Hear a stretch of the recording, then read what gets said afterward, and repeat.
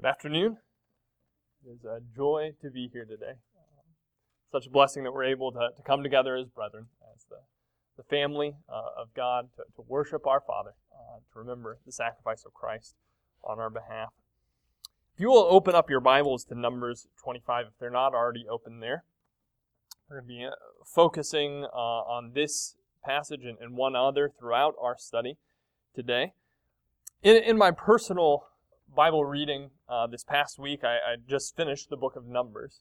And the book of Numbers has a variety of challenging lessons that we can learn, stories that instruct us on how God dealt with His people through the wilderness. Even as we've studied Hebrews in chapter 3 and chapter 4, we see that the Hebrew writer harkens back to the events of the wilderness wandering to warn us and exhort us in our faith to God. But as I read through the book of Numbers, one passage that really stood out to me and challenged me is what is said of Phinehas here in verse 11. Numbers 25 and verse 11, it says, "Phinehas, the son of Eleazar, the son of Aaron, the priest, has turned away my wrath from the sons of Israel, in that he was jealous with my jealousy among them, so that I did not destroy the sons of Israel in my jealousy." He was jealous with my jealousy, or some versions might say he was zealous with my zeal. Those words in the Hebrew are very closely related, or rather our two English words, jealous and zeal, are very closely related. Philip Shoemake defines this word as a desire on fire, a passion. He was passionate with my passion. I think when we examine ourselves, when we look at ourselves, we need to ask ourselves, am I passionate with God's passion? Am I zealous with God's zeal? Do I feel the same way that God feels about sin, about His people, about our relationship with Him? And Phinehas is a challenging character for us in that regard. I want to look at two stories in the life of Phinehas. Really, we only have two events recorded for us in Phinehas' life. We see some other details in Chronicles. We've seen that Phinehas was among the temple guard. We can understand why when we read this story. But two main stories are revealed to us in Phinehas' life, one here in Numbers 25 and the other in Joshua 22. And what they show us is what this statement says in verse 11. What they show us is his zeal for the Lord, both in his zeal or his passion for purity in this passage, and I think we'll see in Joshua 22 his passion for peace. And I think sometimes we might almost think that those two things don't quite go together. You look at what you see in Numbers 25 and you know, this doesn't sound like a very peaceful individual. When his passion for the Lord even going to the point of slaying this man and the Midianite woman. And yet we see that both a passion for purity and a passion for peace are evident within Phinehas' life. And so we need to ask ourselves, am I zealous with God's zeal? How do I match up when compared with this biblical example that is presented to us? First of all, let's look here in Numbers 25 and see this idea of a passion for purity. And we see, first of all, the seriousness of sin. Here in Numbers 25, if we want to get a little bit of context, you may remember earlier in Numbers the situation where King Balak of the Moabites sends for Balaam. And Balak is very afraid for his people, the people of Moab, because Israel has come up on the east side of the Jordan and they have conquered Sihon and Og, and Moab thinks we're next. We're going to get wiped out by this people. So they call Balaam, this prophet of the Lord, to come and curse the people of God. And if you remember the story, you know that Balaam, every time that he comes to curse God's people, blesses them and said that he can only speak that which God desires for him to speak. And yet, after 3 times, Balak wants Balaam to curse the people, and he blesses them instead. Finally, what we see, if we turn over to Numbers 31, in verse 16, we see Balaam again, and it says here in verse 16, it says, "Behold, these," talking about the Moabites, "caused the sons of Israel through the counsel of Balaam to trespass against the Lord in the matter of Peor, so the plague was among the congregation of the Lord." Evidently, Balaam here, when he was not able to curse the people and please Balak in that way, counseled Balak instead to entice the people into sin, to entice them to commit sexual immorality and worship to Baal with these Midianite women. And so we see Israel sinning in this way. And the result of this is that God brings a plague upon the people. A plague that slays 24,000. You notice, as we read earlier in verse 3 through 5, God's command to the people. It says, "So Israel joined themselves to Baal Peor, and the Lord was angry against Israel. The Lord said to Moses, 'Take all the leaders of the people and execute them in broad daylight before the Lord, so that the fierce anger of the Lord may be turned away from Israel.' So Moses said to the judges of Israel, 'Each of you slay his men who have joined themselves to Baal of Peor.'" Here we see the seriousness of sin. That God commands that the ones who have engaged in this sin should be killed, should be slain, and that God even himself slays 24,000 who have participated in this sin. And we might look at that and say, well, isn't that a little bit extreme? Well, yes it is. And rightly so. Here, God commanded this because of the seriousness of sin. Sin has always demanded death, and in an instance like this shows us sin from God's perspective. Even from the beginning, God told Adam and Eve that if they were to eat of the tree of the knowledge of good and evil, would cause death. In the flood, we see that sin demanded death. We see in Sodom and Gomorrah, we see throughout the wilderness wandering, we see in the conquering of the land of Canaan, when the sin of the Amorite was full, God brought judgment upon them.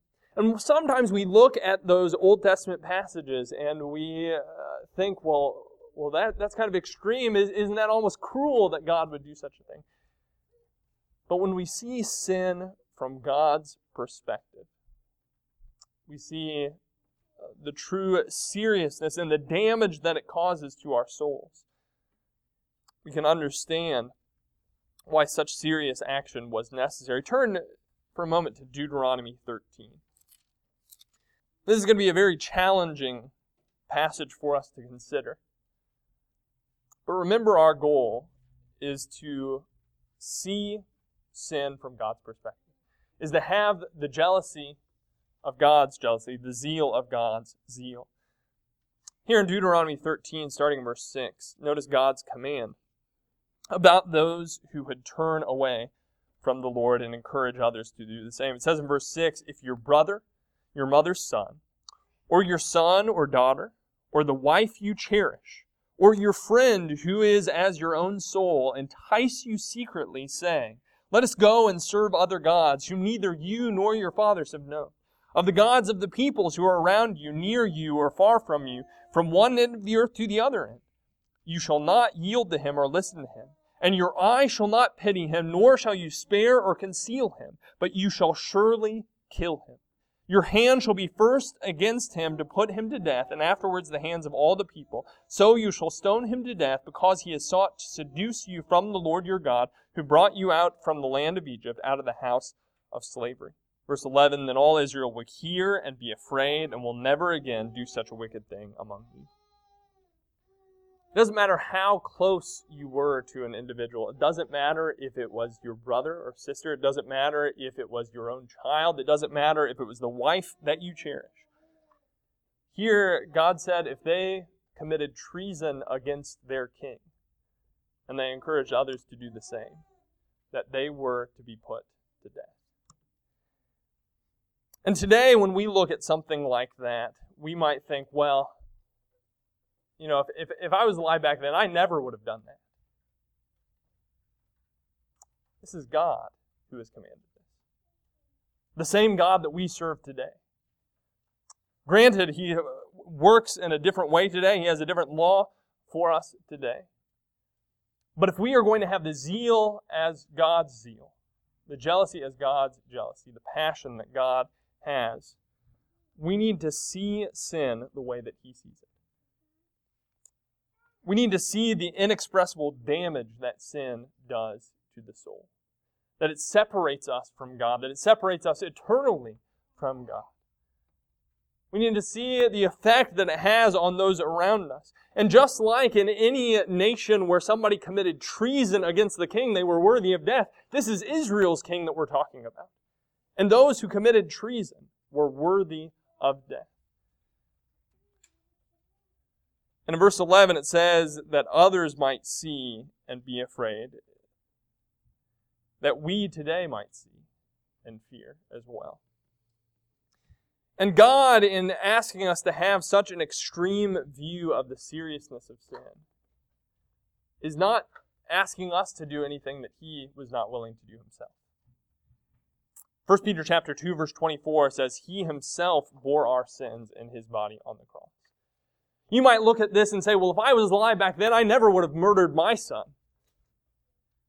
Well, God, because He knew the seriousness of sin, was willing to murder His own Son so that we might be free from the effects of sin. If we want to see the seriousness of sin, all we need to do is look at the cross. See the damage that sin causes. And Jesus' hands nailed to that cross, and the crown of thorns upon His head. Sin is truly no laughing matter. The world around us today likes to make light of sin. If you look at any modern sitcom, before long you'll probably see some humor that has to do with immorality. That is what society likes to laugh at, what society likes to entertain themselves with, what we sometimes entertain ourselves with. And yet to God, sin is horrific, is repugnant. Sin is something that demands death. But not only do we see the seriousness of sin in this passage, we see the sorrow over sin. In chapter 25 and verse 6, at the end there, it says they were weeping at the doorway of the tent of meeting. Not only does sin stir up the judicial wrath of God, it brings genuine sorrow to the heart of God. Not only should sin and its consequences produce fear within us, it should produce a genuine mourning. And not just a sorrow for the consequences of sin, but a sorrow for the spiritual and inward damage that sin causes within the heart. The damage that it causes to our souls and our relationship with God. This is something that God has tried to teach us throughout the Scriptures. In Psalm 51, David, after his sin, writes in verse 17, the sacrifices of God are a broken spirit, a broken and a contrite heart, O God, you will not despise. What God truly desires from us is not just some outward expression of remorse or restitution. What He wants is our hearts to be genuinely broken by sin. Just like the cross shows us the seriousness of sin, it shows us and motivates us to have the sorrow, the genuine sorrow that we should have over sin. Our sin is what put the nails into Jesus' hands. Our sin spat in His face. Our sin is what allowed His lifeblood to drain out upon the cross. And so our reaction when we think about sin is not that we laugh at it, not that we are entertained by it, not that we treat it lightly or view it as something, well, I messed up again. If we have God's view of sin, it needs to result in genuine mourning. Joel chapter 2, verse 12 and 13 says, return to me with all your heart, and with fasting, weeping, and mourning, and rend your heart and not your garments. Is that our reaction to sin? When was the last time that you genuinely mourned over your sin? That it brought you to tears because of what your sin had done against God? Have you been so sorrowful over sin that it has driven you to fasting? If we see sin as seriously as God sees it, we will have that type of sorrow. We won't be at a point where sin just simply doesn't faze us anymore. Sin should bring about a genuine mourning and weeping. James chapter 4 and verse 9 says, "Be miserable and mourn and weep. Let your laughter be turned into mourning and your joy to gloom." Sin tears up the heart of God. It needs to break our hearts as well. 2 Corinthians chapter 7 talks about this godly sorrow. And notice how he describes it here. This is not just a sorrow over the outward consequences of sin, but a Godward sorrow. He says in verse 10, "For the sorrow that is according to the will of God produces a repentance without regret, leading to salvation. But the sorrow of the world produces death. For behold, what earnestness this very thing, this godly sorrow, has produced in you. What vindication of yourselves, what indignation, what fear, what longing, what zeal, what avenging of wrong, and everything you demonstrated yourselves to be innocent in the matter." Brother, we need to have a genuine passion for purity. We need to have a genuine passion to remove this sin that has done such great damage to God from our lives and from the lives of those around us. And if we do genuinely see sin the way that God sees it, if we mourn over sin the way that God mourns, it is going to motivate us to radical action, to remove that sin from our midst.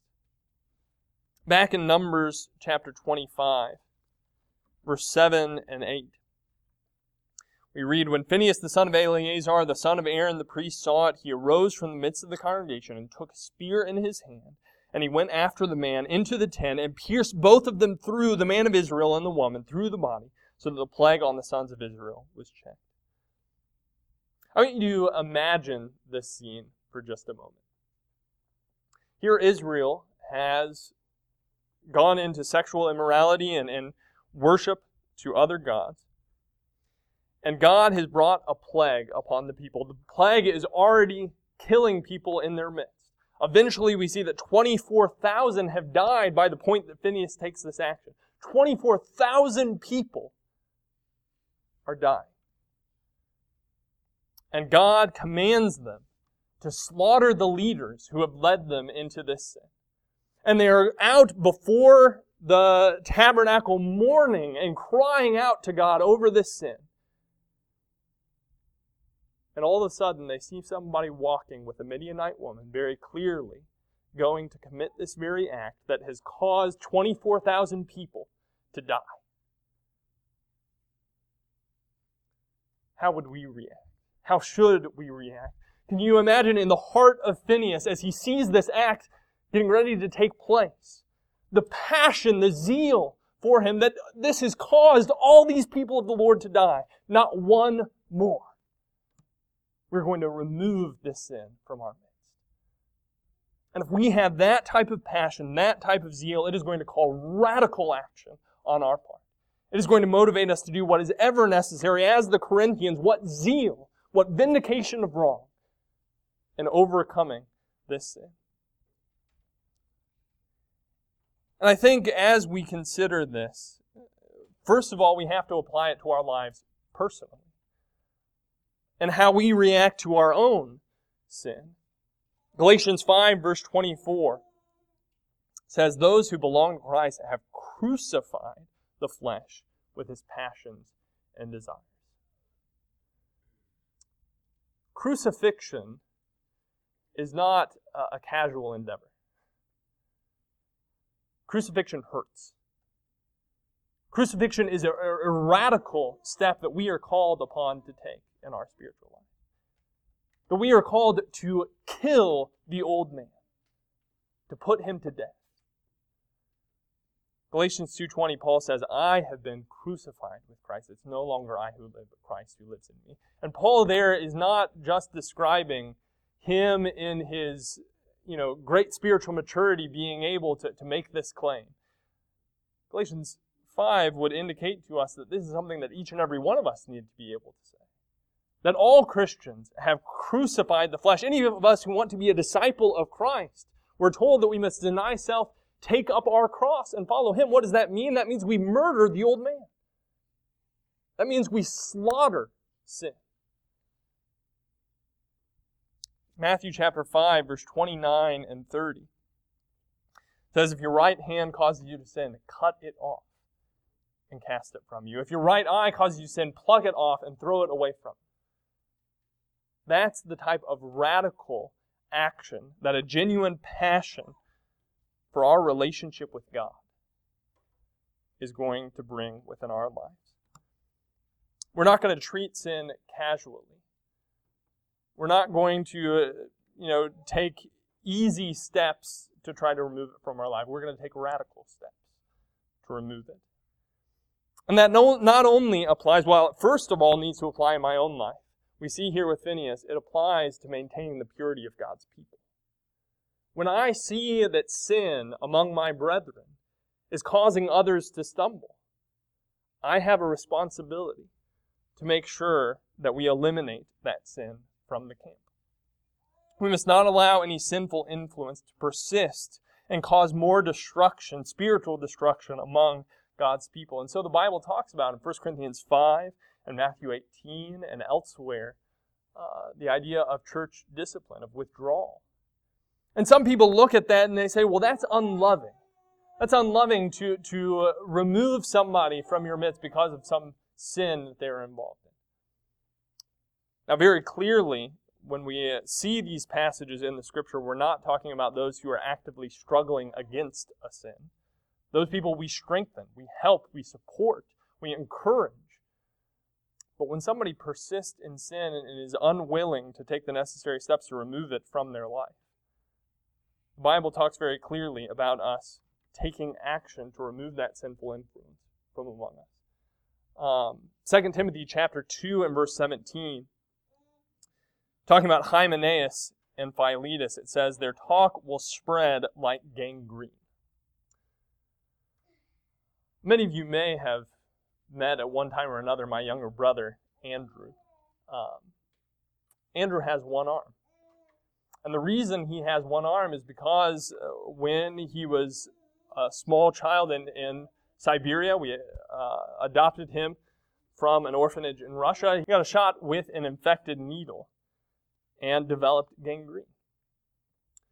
Now, what do you do in a case like that? When you don't have the medicine necessary to prevent such a thing from happening, what needs to take place?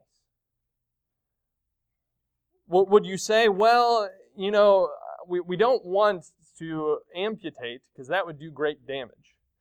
That would hurt. That's going to influence his life for years to come. Brother, if you don't cut it off, the entire body is going to die.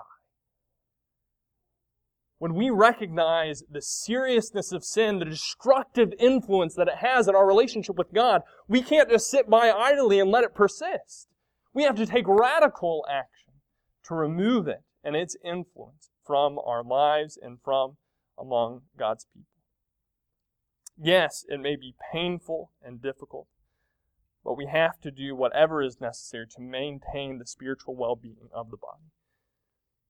And so, brethren, if we have a zeal as God's zeal, a passion as God's passion, we are going to recognize the seriousness of sin, the damage that it causes in our relationship with God, and we're going to do whatever is necessary to remove it from our lives.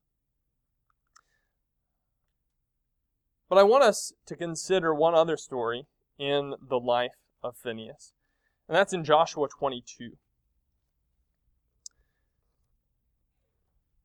Here in Joshua 22, we see Phineas addressing another situation where sin and division is threatening God's people.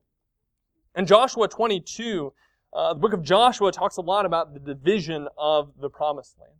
And if you remember, Reuben, Gad, and the half-tribe of Manasseh settled on the east side of the Jordan River. And so they had a natural barrier between them and the rest of God's people.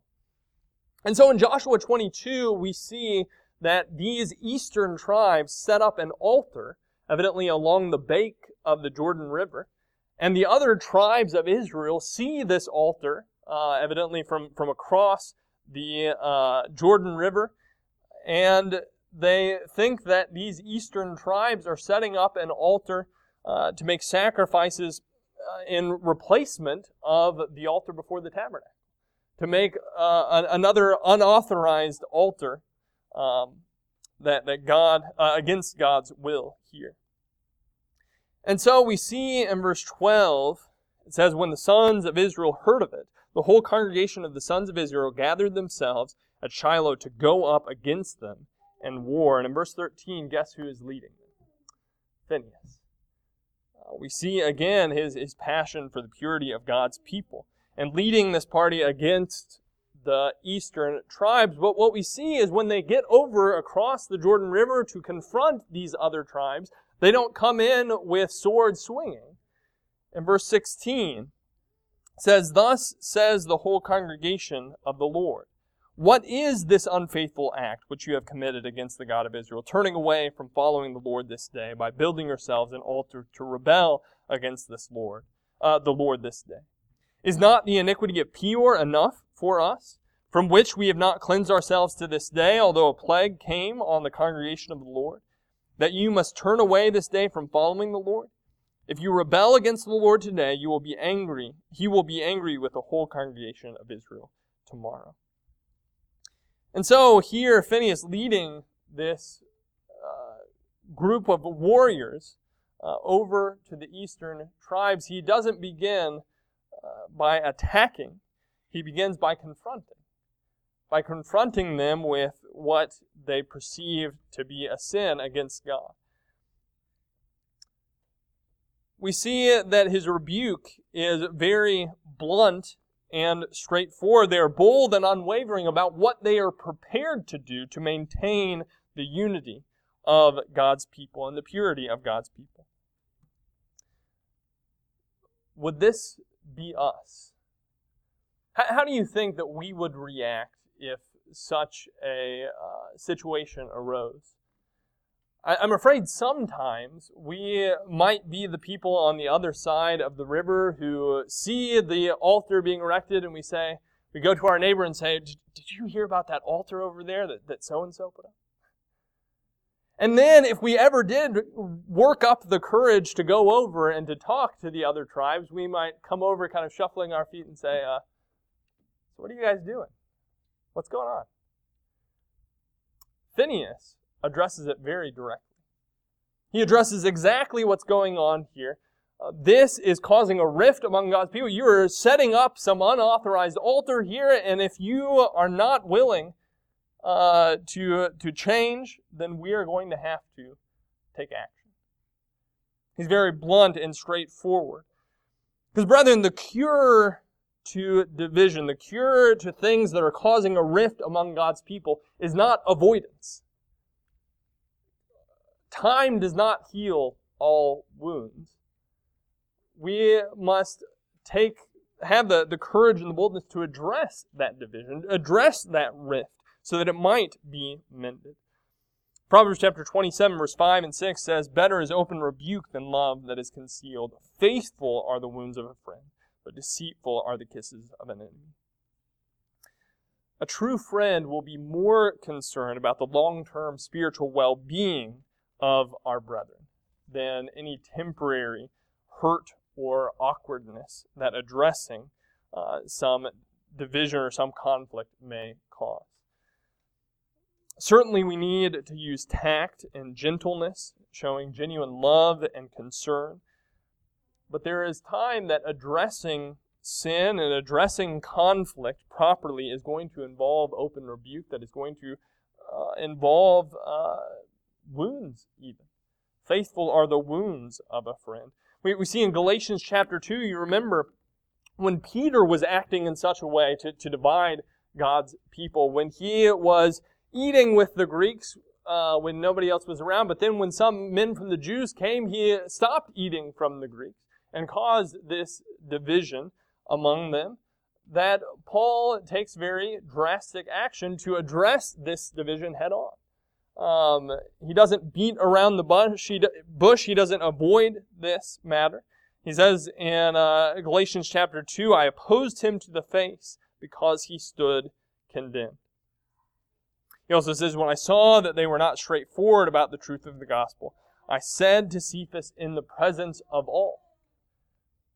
Very clearly, there are passages in the Scripture, such as Matthew 18, that would indicate to us that we need to approach somebody on an individual level about some conflict or some sin that we are dealing with. And yet, there are times when this sin is already public and open, that it needs to be addressed in that way as well. But what we never see within the Scriptures is that it's okay to go around talking to other people about it. Or that it's okay to simply ignore the conflict or the sin among us. If we are going to maintain the purity and the peace of God's people, there are times that we need to directly address these matters. But as Phinehas addresses this in Joshua 22, notice what he says then in verse 19. He says, if, however, the land of your possession is unclean, then cross into the land of the possession of the Lord, where the Lord's tabernacle stands, and take possession among us. Only do not rebel against the Lord or rebel against us by building an altar for yourselves besides the altar of the Lord our God. I want us to consider what this meant for the other tribes of Israel. What Phinehas is suggesting here is he's saying if this land over here is unclean, if it's going to cause you to turn away from the Lord, then all of you, here we have two entire tribes, Reuben and Gad and a half tribe of Manasseh. He's saying, come over and take possession among us. That means somebody's going to have to make some room. That means somebody's going to have to make some sacrifices. Somebody is going to have to open up some portion of their land to bring over these tribes. But that's exactly what Phinehas is suggesting here. If that's what it takes, then we will be willing to sacrifice whatever needs to be sacrificed in order to keep the unity of God's people. That needs to be our attitude, brethren. That rebuke is not an end within itself. It is a means towards an end. Church discipline is not an end within itself. The goal is to restore. And we should be willing to expend whatever resources possible in order to win back our brother, to keep the unity of God's flock. Galatians chapter 6 and verse 1 says, brethren, even if anyone is caught in any trespass, you who are spiritual, restore such a one in a spirit of gentleness. Rebuke sometimes is the easy part. Restoring takes much more. We not only need to have the courage to rebuke, to address the sin, we need to have the type of heart, the willingness to sacrifice, to do whatever needs to take place in order to restore our brethren, in order to maintain the peace and the purity of God's people.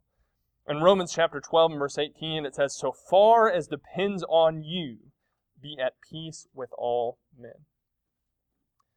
What that means, brethren, is if there is ever a broken relationship that is unmended, if there is ever a rift between me and my brother that goes unresolved, may it never be because of any negligence on my part.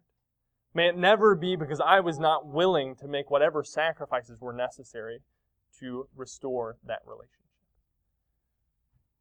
As much as depends on me, whatever it takes, I need to be willing to mend that rift among us. In 1 Corinthians chapter 6 and verse 7, it talks about those among the church at Corinth who were going to the courts against one another, filing lawsuits against one another. And notice what Paul says to them there in verse 7.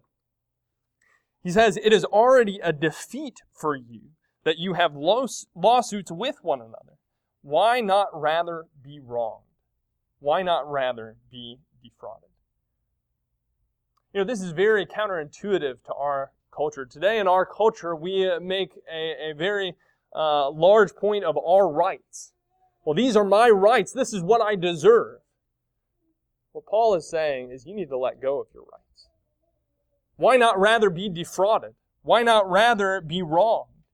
We need to be willing to accept wrong, to accept hurt, to accept loss in order that God's flock, in order that God's people, His body, might stay healthy, that we might have peace among us. It doesn't matter what it takes. In 1 Corinthians chapter 8, later on in verse 13, talking about meat sacrificed to idols, he says there, if food causes my brother to stumble, I will never eat meat again. I will sacrifice bacon in order that we can have unity. It doesn't matter what it takes. And here in this context, he says we have freedom. We have a right to eat these things. There's nothing wrong with this. But if this is causing my brother to stumble, if this is creating some rift between us, I need to be willing to do whatever it takes, sacrifice whatever resources I need to sacrifice, be willing to suspend my rights in order that we may have peace. Whatever sacrifice is necessary in order to have unity and peace among my brothers. Whatever personal sacrifice is required. But then lastly, as we see the story unfold, we see that Phinehas and his men don't just explain why they're there and then get out their swords and start slaughtering. We see that they stop and they listen. In verse 26 and 27, it is explained to them here that this was not an altar built for sacrifice at all. This was built as a memorial to indicate that even though this natural barrier divided them from the rest of God's people, that they were part of Israel, that they were part of God's people. And that is why they built this altar, as a sign to their unity. And so, because Phinehas and his men were willing to confront this problem, because they were willing to listen, a great slaughter was avoided in this case. Now, very clearly from Numbers chapter 25, Phinehas was willing to do whatever it took to maintain the purity of God's people. And yet we also see that he was willing to do whatever it takes to maintain the peace of God's people. It's not wrong when we see things in our brethren that cause red flags. It's not wrong when we see something going on and we make a logical conclusion about some spiritual danger that our brethren are in. That's something that we're called to. We're called to watch out for one another. And yet, when we properly address problems such as that, we will confront that person individually. We will confront them directly about this problem. We will show them that we are willing to do whatever it takes to help them, to restore them to God's people. And then we'll be willing to listen. And if that is the approach that we are willing to take, then we can maintain peace and purity among God's people. Proverbs chapter 18, verse 13 says, "He who gives an answer before he hears, it is a folly and shame to him." Many times we want to rush in with our swords. We get stirred up, we get zealous, and we end up acting in ways that are counterproductive to the purpose of the Lord. We need to make sure that that zeal is properly directed. That we are ready first to listen, to understand the full situation, and then to take action accordingly. James 1 verse 19 says, "Everyone must be quick to hear, slow to speak, and slow to anger." You can be a great speaker. You can be very passionate for the Lord, but if you're not a great listener, you're not going to be very good at influencing and encouraging and building up people. Developing the ability to listen well is counseling and shepherding 101. That's ultimately what Job's friends failed to do. If we want to maintain peace among God's people, and restore those who are in sin and help those who are weak, we must be ready to listen. We need a passion for purity, as Phineas had, but we also need a passion for peace, because God is passionate for peace. Jesus desires unity among us. So what about us today? Would God say of us that we have His zeal within our hearts? That we have His passion within our hearts? How do we address sin in our lives and the lives of those around us? How do we address conflict among us? Let's address it the way that Phineas did, the way that God would have us do. Let's see sin the way that God sees it. See division the way that God sees it. And have the same desire for the well-being of our brethren and the well-being of His church that God Himself has for His people. But it has to start with my own life. It has to start with me. And as we always come to the end of a lesson, we have to make the personal application. What do I need to do? What can I change? Because the invitation is not only for people who need to commit their lives to the Lord for the first time. The invitation is to each and every one of us to make application of the things that we have read within God's Word. How is what we have heard from God's Word going to change us today? Does it mean that you need to commit your life to the Lord for the first time, that you need to allow Him to put to death the old man of sin, to crucify Him, so that you can have life? By God's grace, you can be baptized, you can bury the old man of sin, and you can be raised to walk in newness of life. Maybe you've done that, and yet that old man of sin is still living. Maybe you need to bury him, kill him again by God's grace. Are you willing to do what is necessary to slay sin within your life? If there's anything that we can do to help you in that regard, please let us know at this time.